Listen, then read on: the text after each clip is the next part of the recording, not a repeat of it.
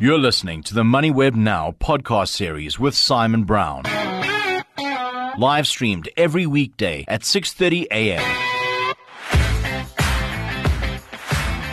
It's Tuesday, 24 Jan. Local Saki confidence due later today. It's not going to be a fun number.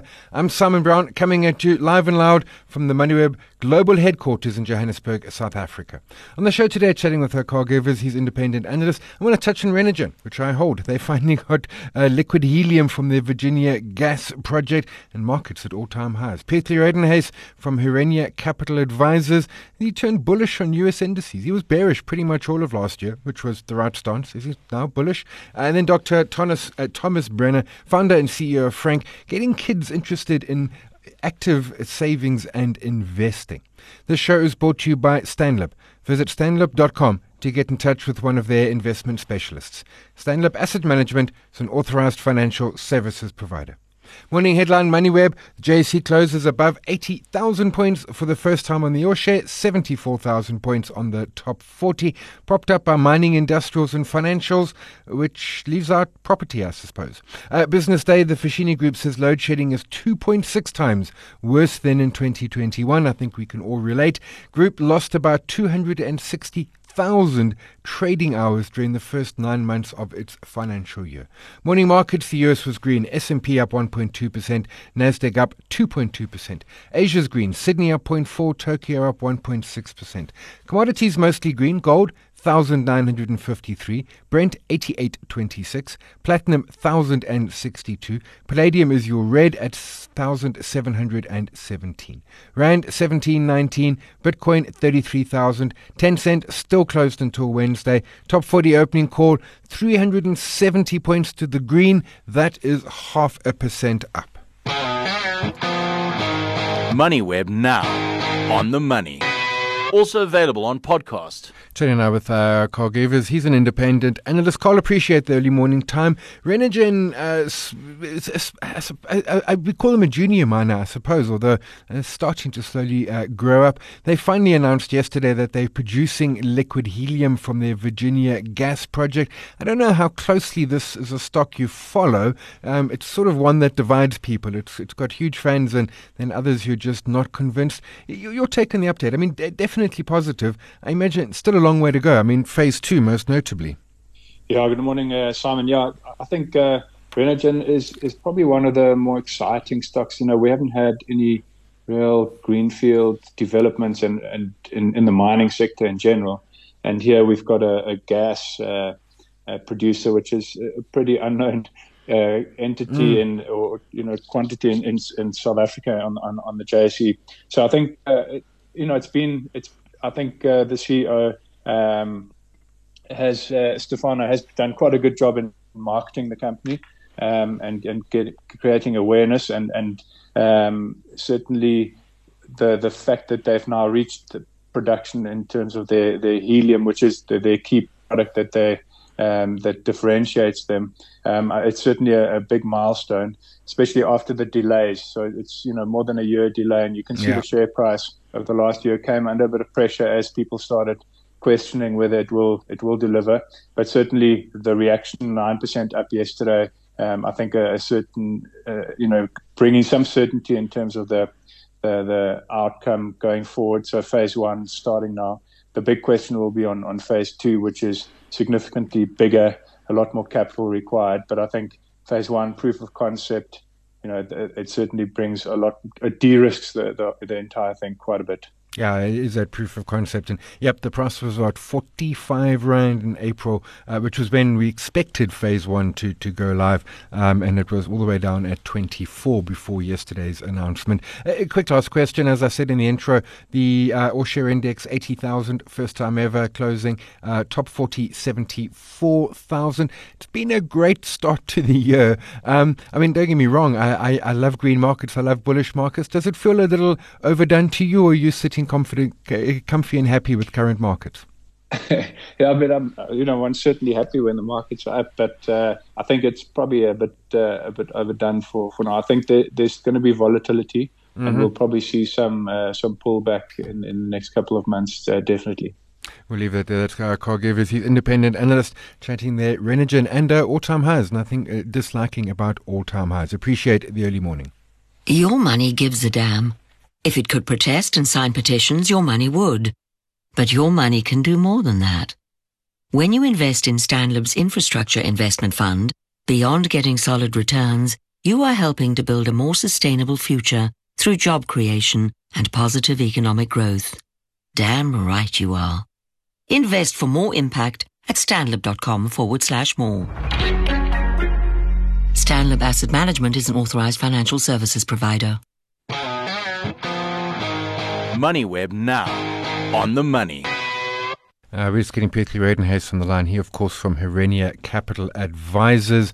I'm going to chat. He did his weekend update, which he does, I suppose, every weekend. It'd been a weekend update. The big picture really was around China. In fact, he titled it China Waking Up, and that certainly is the evidence we're seeing. But a fair bit of other charts and the like that he got pulling through, wall of money sitting, just record flows coming into EM's equities and debt from that China reopening. And this is records going back, 15 years to the global financial crisis. And a wall of money as I talk. I mean, and we often see this where this point in the market, folks really have bailed, got out, sitting in cash, and at some point that money needs to start coming back into the market, and then things get real. But the key one was the S&P 500. Petri, appreciate your time this morning. The chart you put out on, which you would have done on Sunday evening, and you had been pretty much all of last year, you were bearish, and that was absolutely the place to be on US markets.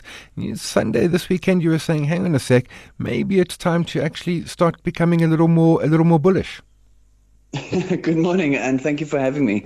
And yeah, well, I mean, I just follow the market, right? I think the key really is to just allow the charts to unfold. And if you look at that S&P 500 chart that you mentioned, sort of leading into this, we've been in a very strong. I think that everybody can almost, if you close your eyes, you can see that trend line, right? So we don't even have to look at a chart to see, the trend line that's been in place for essentially 12 months. We've tested that trend line now 6 times. And then yesterday, we actually managed to close above it. So I think the question that I asked in the weekly game plan on Sunday, or on the Sunday blog post, was really, around, okay, let's assume we're going to break this trend line, which we now did. Is this indicative of a trend change, or is this just a short-term sort of bull trap and a squeeze and a fake breakout? And that question I can't answer 100% yet, but I do think that we have this really squeezy market at the moment where sentiment has been extremely negative, and for the first time there are a few signs that things are getting better. If you look particularly at inflation, it's starting to slow down. Emerging markets are leading it lower, so we're starting to see a bit of disinflation, if you will. We're not anywhere near where prices will never really come down again, but the speed at which they accelerate up will slow down somewhat. And I think this is indicative that higher interest rates are starting to work, right? So we probably continue to see a few interest rate adjustments to the upside, but the size of those interest rates, adjustments become smaller.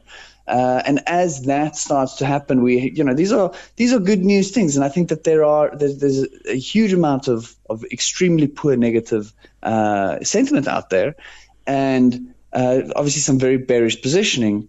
And any sign of good news that gets this market moving slightly higher could potentially trigger the short squeeze scenario where we could see the US market particularly run really hard, really fast in a very short space of time. Whether or not that's a sustainable trend change, time will tell, right? Even if it is, we might see first this like very strong breakout from this trend line that we sort of started seeing yesterday, followed by a bit of a pullback and a retest of that trend line potentially. It'll take some time before the market makes a new high, but we also have to remember that the market tends to lead the economic cycle by sort of 6 to 9 months, right? So if the market is starting to turn now, do we start seeing the end of this? And let's face it, the US has been in a recession for some time now. We might not, popular narrative might not be to accept that, But it has been, according to the old textbooks at least, it's been in recession, right? So do we start seeing the market turning now as an early sign that potentially, the economic headwinds are starting to come to an end? We can only hope so.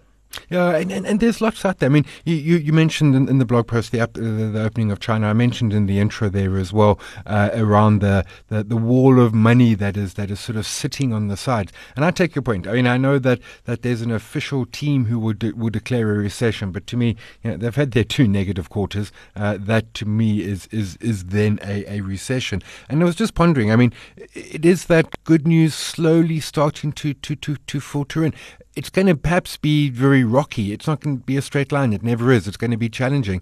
But there is reason to be positive, whereas perhaps by the middle of last year, even the first quarter of last year, there was lots to be very worried about.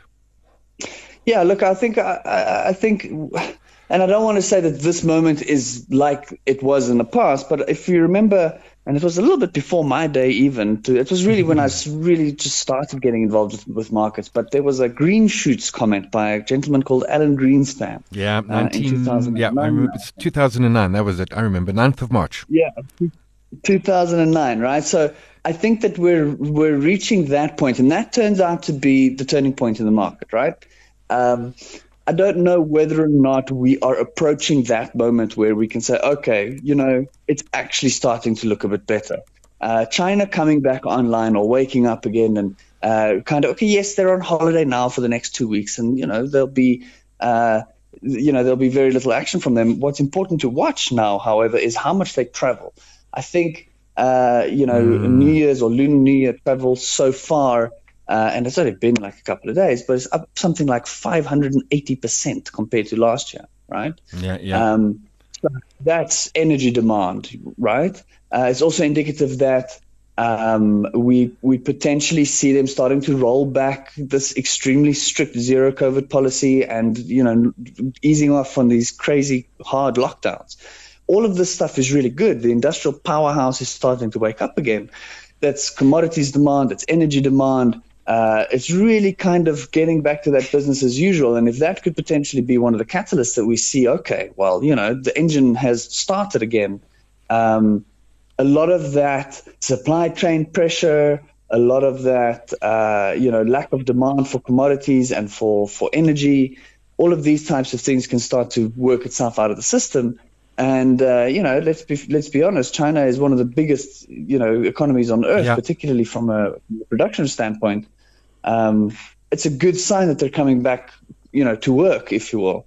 Yeah, so that I think might be a big catalyst. Yeah, and it is. I mean, it's second largest economy ever. It's the National Bureau of Economic Research. I had to Google it. They are the folks who officially declare a recession. In my view, 2 negative quarters. They've got it. We'll leave it there. Prithvi Rodenhuis, Herinia Capital Advisors. Appreciate the time. And that's our question this morning on our LinkedIn and Twitter. Prithvi's bullish, cautiously bullish. Let's be clear. But are you bullish on U.S. markets? Have your vote. Have your say. LinkedIn and Twitter. Your money knows it's not just about the money. It's about your returns returning the favor and empowering people. Your money can do more to change the narrative. Beyond delivering consistent returns, investing in the Stanlib Khanyisa Impact Investment Fund can help eradicate poverty and protect the environment. Invest for more impact at stanlib.com/more. Stanlib Asset Management is an authorized financial services provider. MoneyWeb now, on the money. Jane and I with Dr. Thomas Bremer. He's a founder of Frank, also the CEO there. Thomas, appreciate the early morning time. Getting kids to become more money savvy, saving and investing. I mean, I think everyone agrees it's a good idea. I think a lot of folks are like, but how do we do it? Kids want to go and, swim in the pool when it's hot and have suckers and the like. But it really is, a large part of it is just actually involving them in the, truthfully, a little bit tedious process of managing money as a family. Yeah, I think it's very important. And I think the important factor is to know that kids are not stupid. It's not about delayed gratification where putting money in a piggy bank is going to equal the same amount of sweets at a later point in time. You really have to educate children to know that money has potential to grow. And that's really what we want to do. So it's sort of, a savings account for children 2.0. And it is. I mean, it's a savings account, and I mean, it can even to a degree be some equity in there. But it is just it's across everything. I mean, you make a point in an article you wrote just before Christmas. I mean, it's involving them in the family outings and budgeting for holidays and sort of getting them on board, which works in two ways, I suppose. You make them smarter. You also, now they understand why they can't have 7 ice creams because there's a finite amount, and it's those sort of things which need to be instilled into them. Agreed. And I think the important thing for us is realizing that having access or an awareness of what is happening with your money is really fundamental. And obviously with, the Frank app, you have that convenience in your pocket. You don't need to kind of, get a statement and try and understand what's going on. You can literally just, open the phone and the child can see what's happening with their savings, so they can understand that actually putting some money aside from their pocket money or whatever the case may be actually is growing, and that they can see that growth potential. I think that's the trigger moment, that sort of education moment where, you change the relationship with money. And I think for children, that's fundamentally important, especially to do it as young as possible. I take your point on that. I mean, it's the technology. It's almost making it fun. I'm reminded, so when I was very young, we're going back to the 80s, I had an Allied blue banking savings book, whatever they called it. Now I'd go to the branch every month and deposit my R1, and at the end of 3 years, I got R40. It was slow, it was tedious, it was boring. Technology, I mean, they can almost overdo it, but it becomes that fun component. It's not a gamification, but it's almost is in a way. Yeah, agreed. Well, we've actually taken it to that next point. We have actually gamified savings. Mm-hmm. We call it a boost engine, and we try to encourage people to stick to their sort of regular contributions and deposits. And the way it works is, every week there's an opportunity to play and to earn some money. So, if you make your deposit that week, for example, you'll enter into a lottery and you could double your deposit. It's not, talking extraordinary amounts of money, but it's not playing the lotto.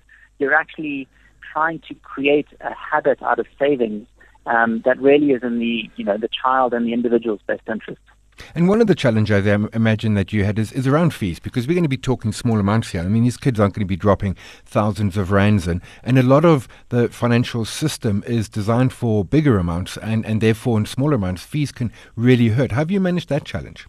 Well, fundamentally, that's what Frank has overcome. And obviously, we're doing that by using technology. We don't have a sort of an expensive distribution system. People can really just go to the app stores, download the app, and get going. And by virtue of leveraging that technology, we can offer lower fees. So we just charge a simple sort of 1% all-in fee. Mm-hmm. So that's on money invested. And so for the child's account, if they have 100 Rand sitting with us, for example, they'll be paying us 1 Rand per year. So we don't want to obviously undermine earnings because, as you know, higher fees take away and eat into returns. We want people to invest with us for the long term, obviously, and see their money grow over time. And the last point that you had made in the article you wrote, as I said, was really also around role modeling, because that's hugely important to kids, and finding folks who they can almost look up to in terms of how they manage the money. And that's obviously, in an ideal world, that's the parent, but even just broader than that too, because kids do want to and do indeed look up to and engage with adults. Indeed, and I think it's a reality that parents have to face is that this is happening more and more now on social media. And obviously we want positive role models instead of sort of negative role models. You don't want to see, whether that's young adults or, university students going to, kind of crypto exchanges and trying to kind of use technical analysis to, double their money in a week, which sure, it may happen, but, the odds are equivalent, to the lotto. So you really want people being like, no, actually, this is my savings habit. This is when I started. I chose this strategy because I'm thinking long term. And here's been, the growth of my money over time and my commitment to this goal. That's a positive role model. And we really need to empower children to be able to play that role for others, coming the generation after. Yeah, I've been spending some time on TikTok. There's some dodgy stuff happening there in terms of, as you say, how to double your money by the weekend. We'll leave it there. Dr. Thomas Bremer, he is founder and CEO of Frank. Appreciate the early morning. That's it for today. Yesterday we were chatting with Nikunza Sanlam Private Wealth, talking around that Mr. Price trading update. That was weak. Studio 88, which is the new acquisition, saved him. But aside from that, it was absolutely weak. Stock was down around 7% on Friday. The question we asked was, is there value in Mr. Price? The majority of you said yes. The rest was split between preferring other clothing retailers, saying no, it's expensive, for perhaps no local retail for you. But absolutely, the majority are liking Mr. Price. Have your vote, have your say, Twitter and LinkedIn. This show is brought to you by Stanlib. Visit stanlib.com to get in touch with one of their investment specialists. Stanlib Asset Management is an authorized financial services provider. We're live every weekday morning, the MoneyWeb website and the app, 6:30 a.m., podcast just after 7. Thanks to my team, Eddie, Nobochle, Nicole, to you for listening, my guests for their early morning. My name is Simon Brown. This is MoneyWeb Now. We'll chat again tomorrow. Crypto. You've been listening to another MoneyWeb Now podcast, posted every weekday at 7 a.m. on moneyweb.co.za. MoneyWeb Now, on the money.